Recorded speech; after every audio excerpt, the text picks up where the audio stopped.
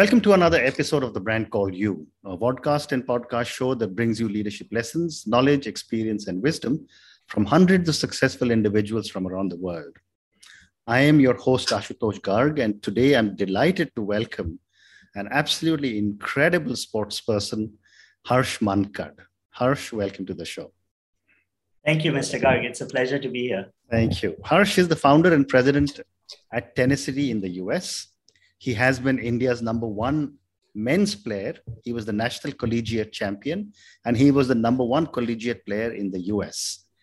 He was also the national junior tennis champion, and he represented India for the Davis Cup between 2001 and 2010. Harsh has played in all the Grand Slam tournaments. And very interestingly, I must mention that he's from an incredibly illustrious family of sports people.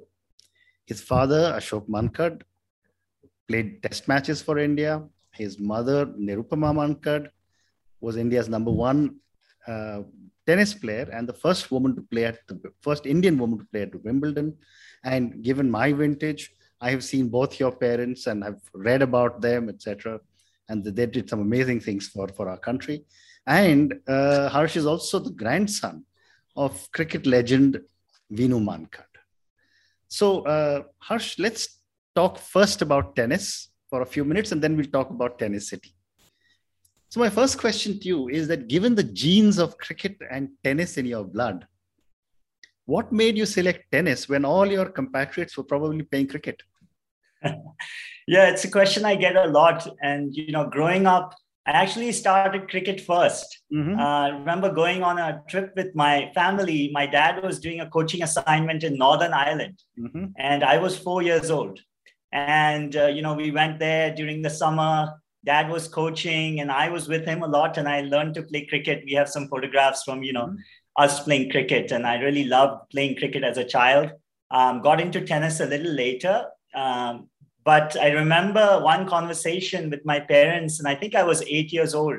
And they asked me, they said, which sport do you want to pursue? Do you want to be a cricketer or a tennis player? And I remember saying, I want to be a cricketer. But I think that, my dad was a little bit more keen that I pursue an individual sport. And I think it had to do a little bit with his experience in sort of the team setting. And he felt that in an individual sport like tennis, your results are very clear, and there's less room for, maybe the selection of things that you go through the cricketing journey. So that was very interesting. And my mom, of course, was a tennis coach, and at the time was very active in coaching. So I had that opportunity to learn the game and spend a lot of time with her. My uncle was a tennis coach. My brother was an active tennis player. So the family was very involved in tennis, and I got into tennis, and I really liked the physical activity of it. For the entire duration of the game, you're moving, you're physically active, and it's a high skill sport. So definitely it was very challenging, and I really enjoyed playing and got into more structured, I would say, tennis, while I kept pursuing cricket, with my friends and playing sort of in our building. Sure.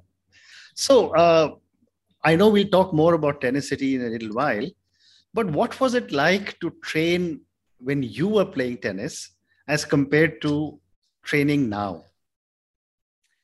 Yeah, it's, I think the fundamentals remain the same.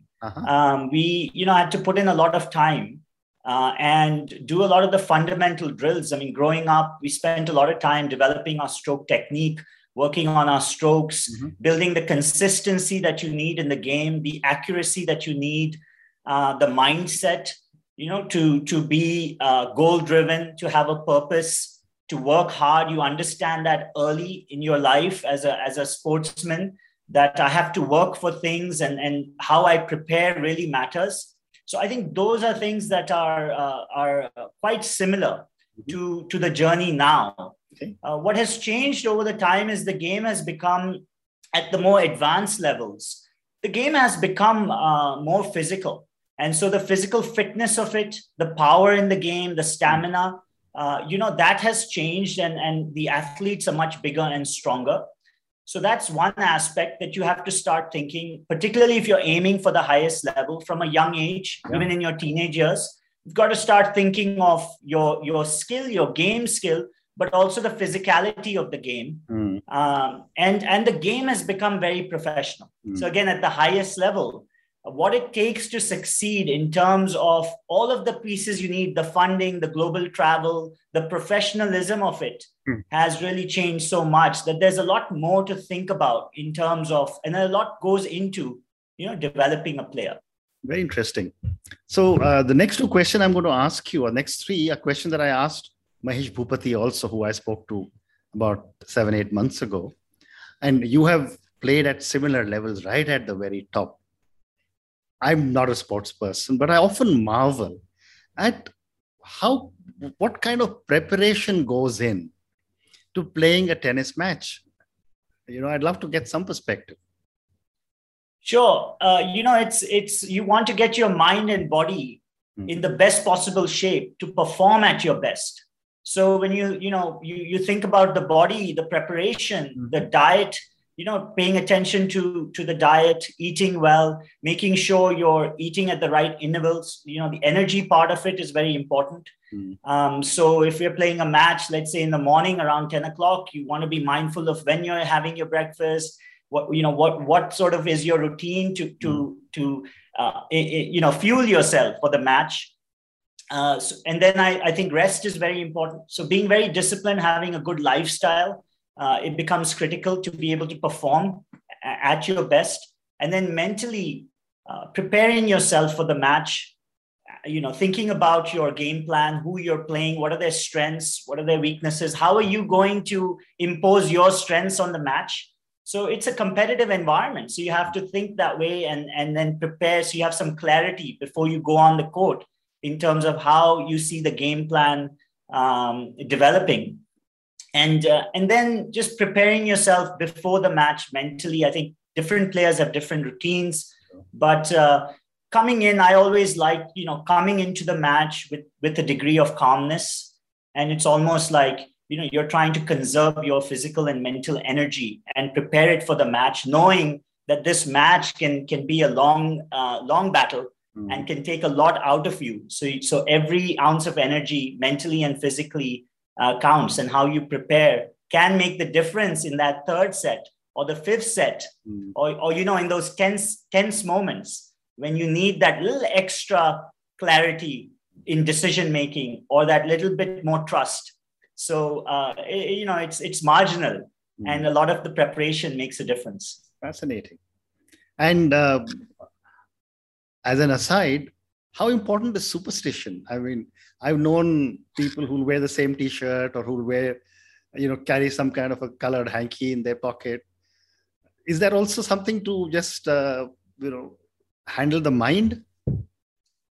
Yeah, absolutely. I think it's about calming your mind down. And a lot of times when you're doing certain things that you feel are working, you keep on with that just so that, it's part of your routine. Correct. And it's one more thing that settles the mind and gives you that inner belief and inner trust. And then you can focus on sort of, the match or executing your strokes. So I remember in college when I won the national title, we were playing in Texas, and my coach, me, would come up to the club every day. And, I was not seeded in the tournament, but I kept progressing. And when we got to the final, we came into the parking lot, and the spot that we park in was open, and the parking lot was quite full, but that one spot was open. And we, would park the car every day in that one spot. So it became a bit of a superstition, but also a good luck charm. Oh, absolutely. So, and then you sort of feel like, okay, things are going to go well. Absolutely. So one more question, on for players who've been at your level, you're traveling, you're playing, you're traveling, you're playing. How are you getting your body to adjust to the fatigue of travel, get ready for the match, then travel again? Yeah, it's something we do from a young age. So you get used to it. I started traveling internationally at the age of 13. We were representing India. We went to Hong Kong. That was my first international trip playing for the country. Then we went to Japan. And then as I got into, the 15, 16, we're traveling across Asia, playing a lot of junior tournaments, then to Europe. So travel is part of the excitement and part of the life of tennis. And so we actually love it. A lot of tennis players love to travel and see the world. And I think that excitement, keeps the energy going. And it's very much part of the circuit.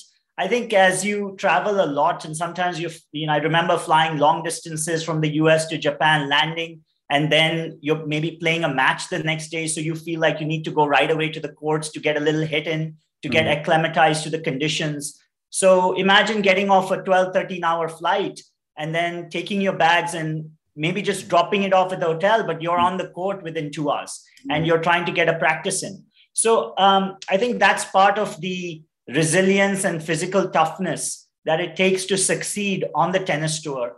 Over time, you become aware of your body and again, your mind as well, and you learn to make adjustments. So if you're feeling tired, you're feeling down, a little bit low on energy, you might adjust your schedule, maybe rest that evening, play the next day if possible. So that's how you kind of have to manage things, but very much part of all that it takes to succeed in tennis. Amazing.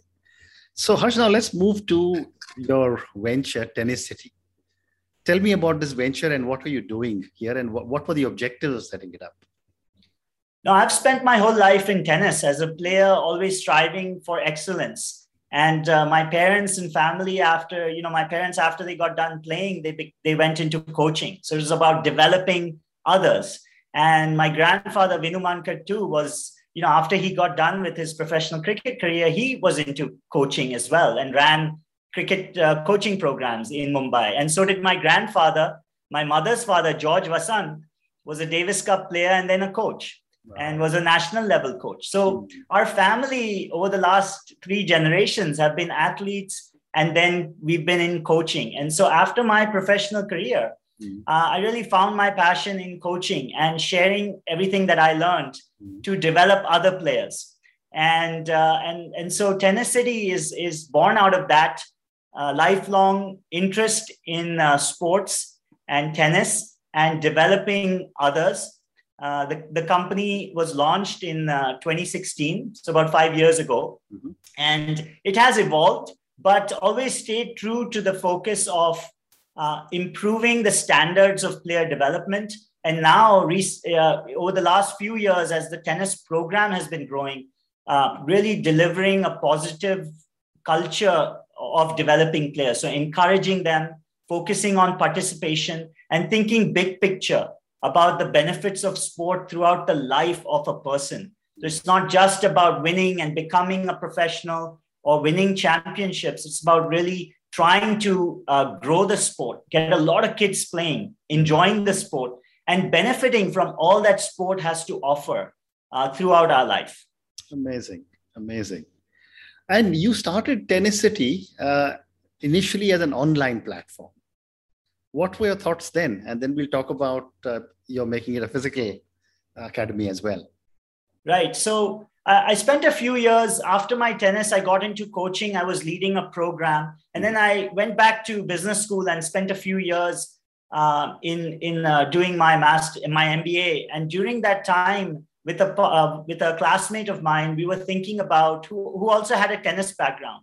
We got this idea of building an online platform that essentially would help to organize the communication and training of each player. So you think of a player playing in an academy, you've got your coaches, your parents, and we built this platform with tools that would help to systematically organize all of the communication. So their training plans, their training videos, their match results, bring it all together and help them to learn from this information and keep progressing in their tennis. So that was the initial start. And after a few years of doing it, I evolved more into getting closer to the player again, getting back on the court, growing coaching programs. And so now Tenicity is really a tennis program grassroots coaching, which is growing in Minnesota.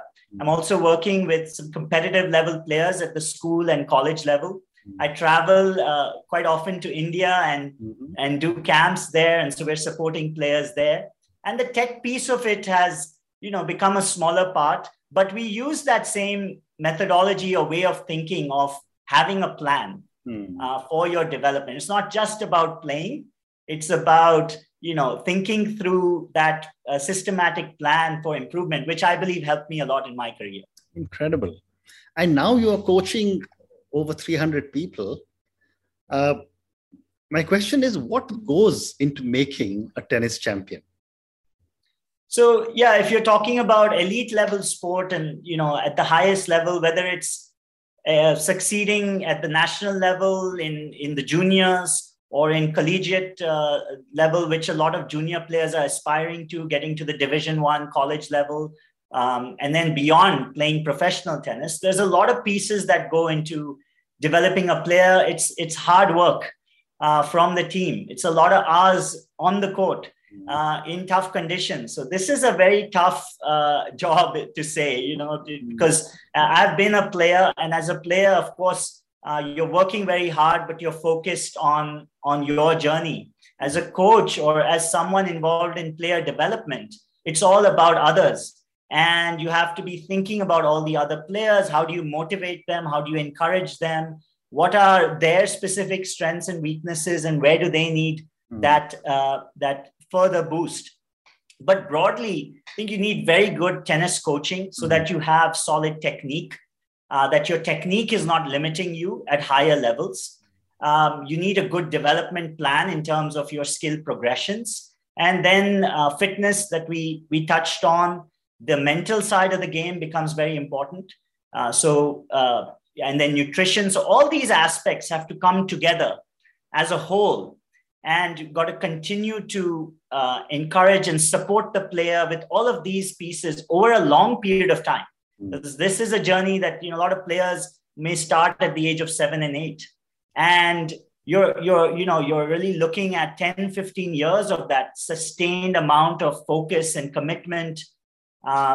So there's a lot that goes into it. And nowadays, with the level that there is in the sport, you really need to bring the very best to the player to keep moving them to the next level. Incredible. So I've got two more questions relating to tennis and Tenicity. You said you have run camps in India as well. You come here. From an India perspective, we used to have far more recognizable and big tennis names till as recently as Leander Pace, etc. And maybe I'm getting old, or maybe we don't have such high-profile names any longer. But what is happening? For years, I've always heard that with so many years, starting with the Amritraj brothers, and, now we'll have a floodgate of tennis champions coming out. But that hasn't happened. What is not happening in India? Yeah, so it's interesting. I grew up in the 80s and 90s. And so many of the stars of tennis were from the 60s and 70s. The Amritraj and then brothers, you were there. You were at international levels, yeah. But before that generation, during the time of Bjorn Borg and McEnroe, we had some players, again, a few players. So it's not that India was, producing a pipeline of players. There were a few tennis players playing at the highest level. And it's interesting what happened after that, because, throughout our history, if you take a bigger look over the last 50, 60 years, there's still just a handful of tennis players, right, who've made it to the highest level of the game. But 99.9% of your talent has not reached that level.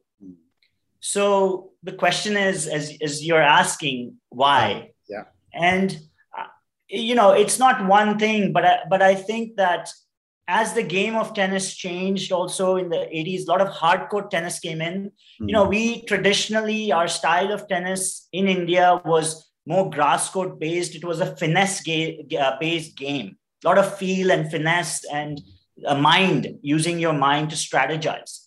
And once the hardcore tennis came in the 80s, 90s, the game became much more powerful. So the fitness side of it became more prominent. The technique also changed. So those things happened. The game became very professional. Mm-hmm. The tour also became very global. So at a time in the 60s, 70s, you could play tournaments in India and play against some top talent in the world. Mm-hmm. By the time it came to 90s, 2000, you had to travel mostly out of India to play. So the economics also changed. And to pursue a tennis career, professionally, the economics, I think, became very, very difficult for any Indian family. And without a strong system, and when I talk about system, whether it's at the city level or state level or national level, without a system that was nurturing and developing players, including funding them and investing in them, it became very, very difficult.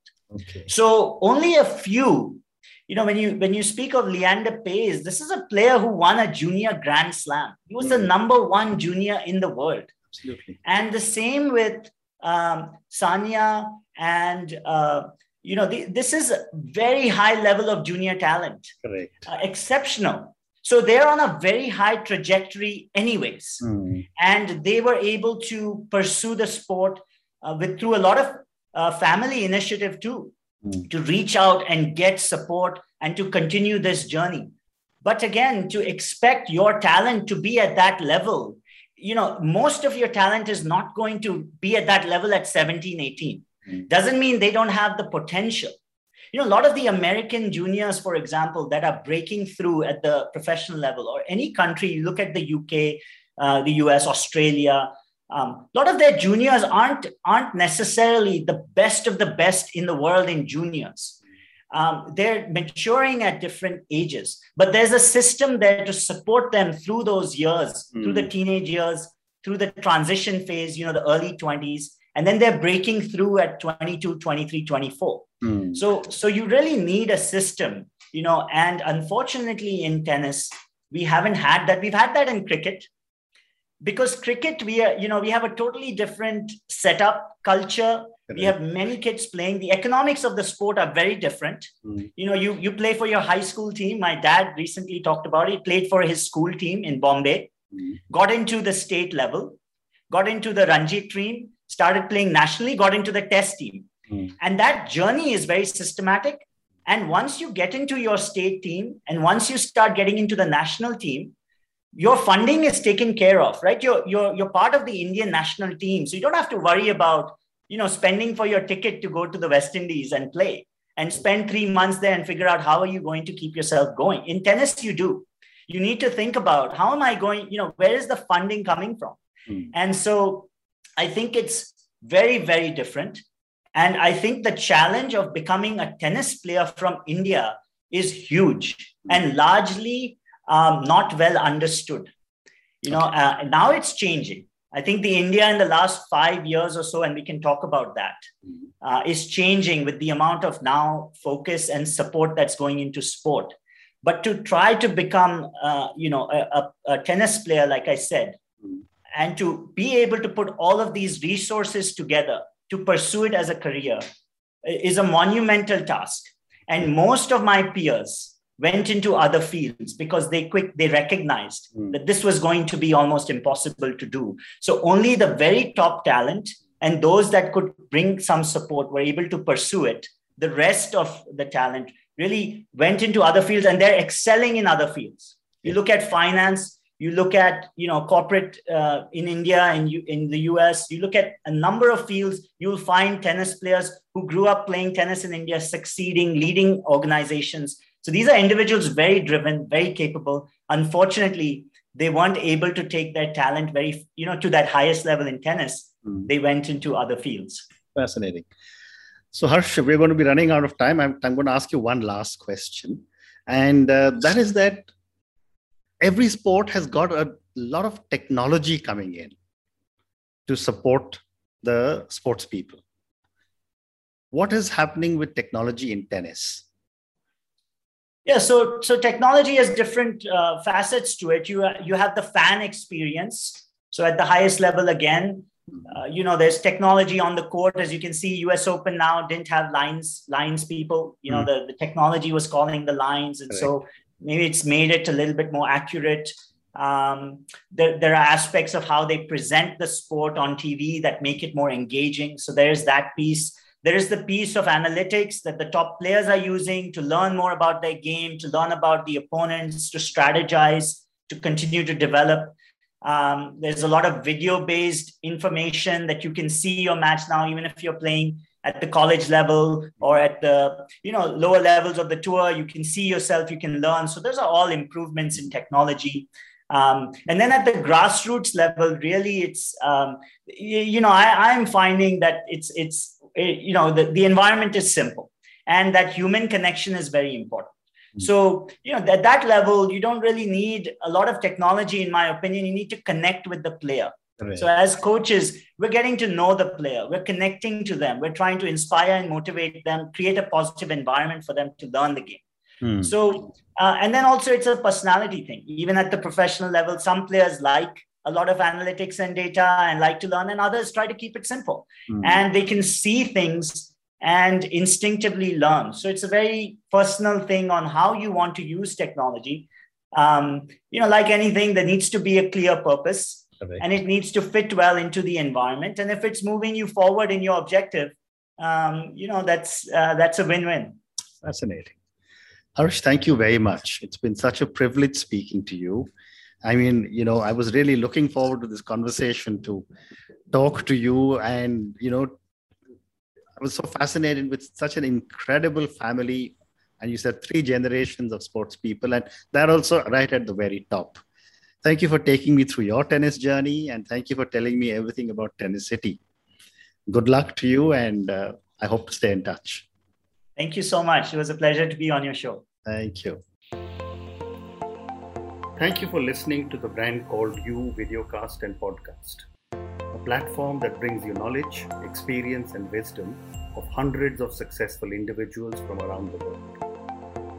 Do visit our website www.tbcy.in to watch and listen to the stories of many more individuals. You can also follow us on YouTube, Facebook, Instagram, and Twitter. Just search for the Brand Called You.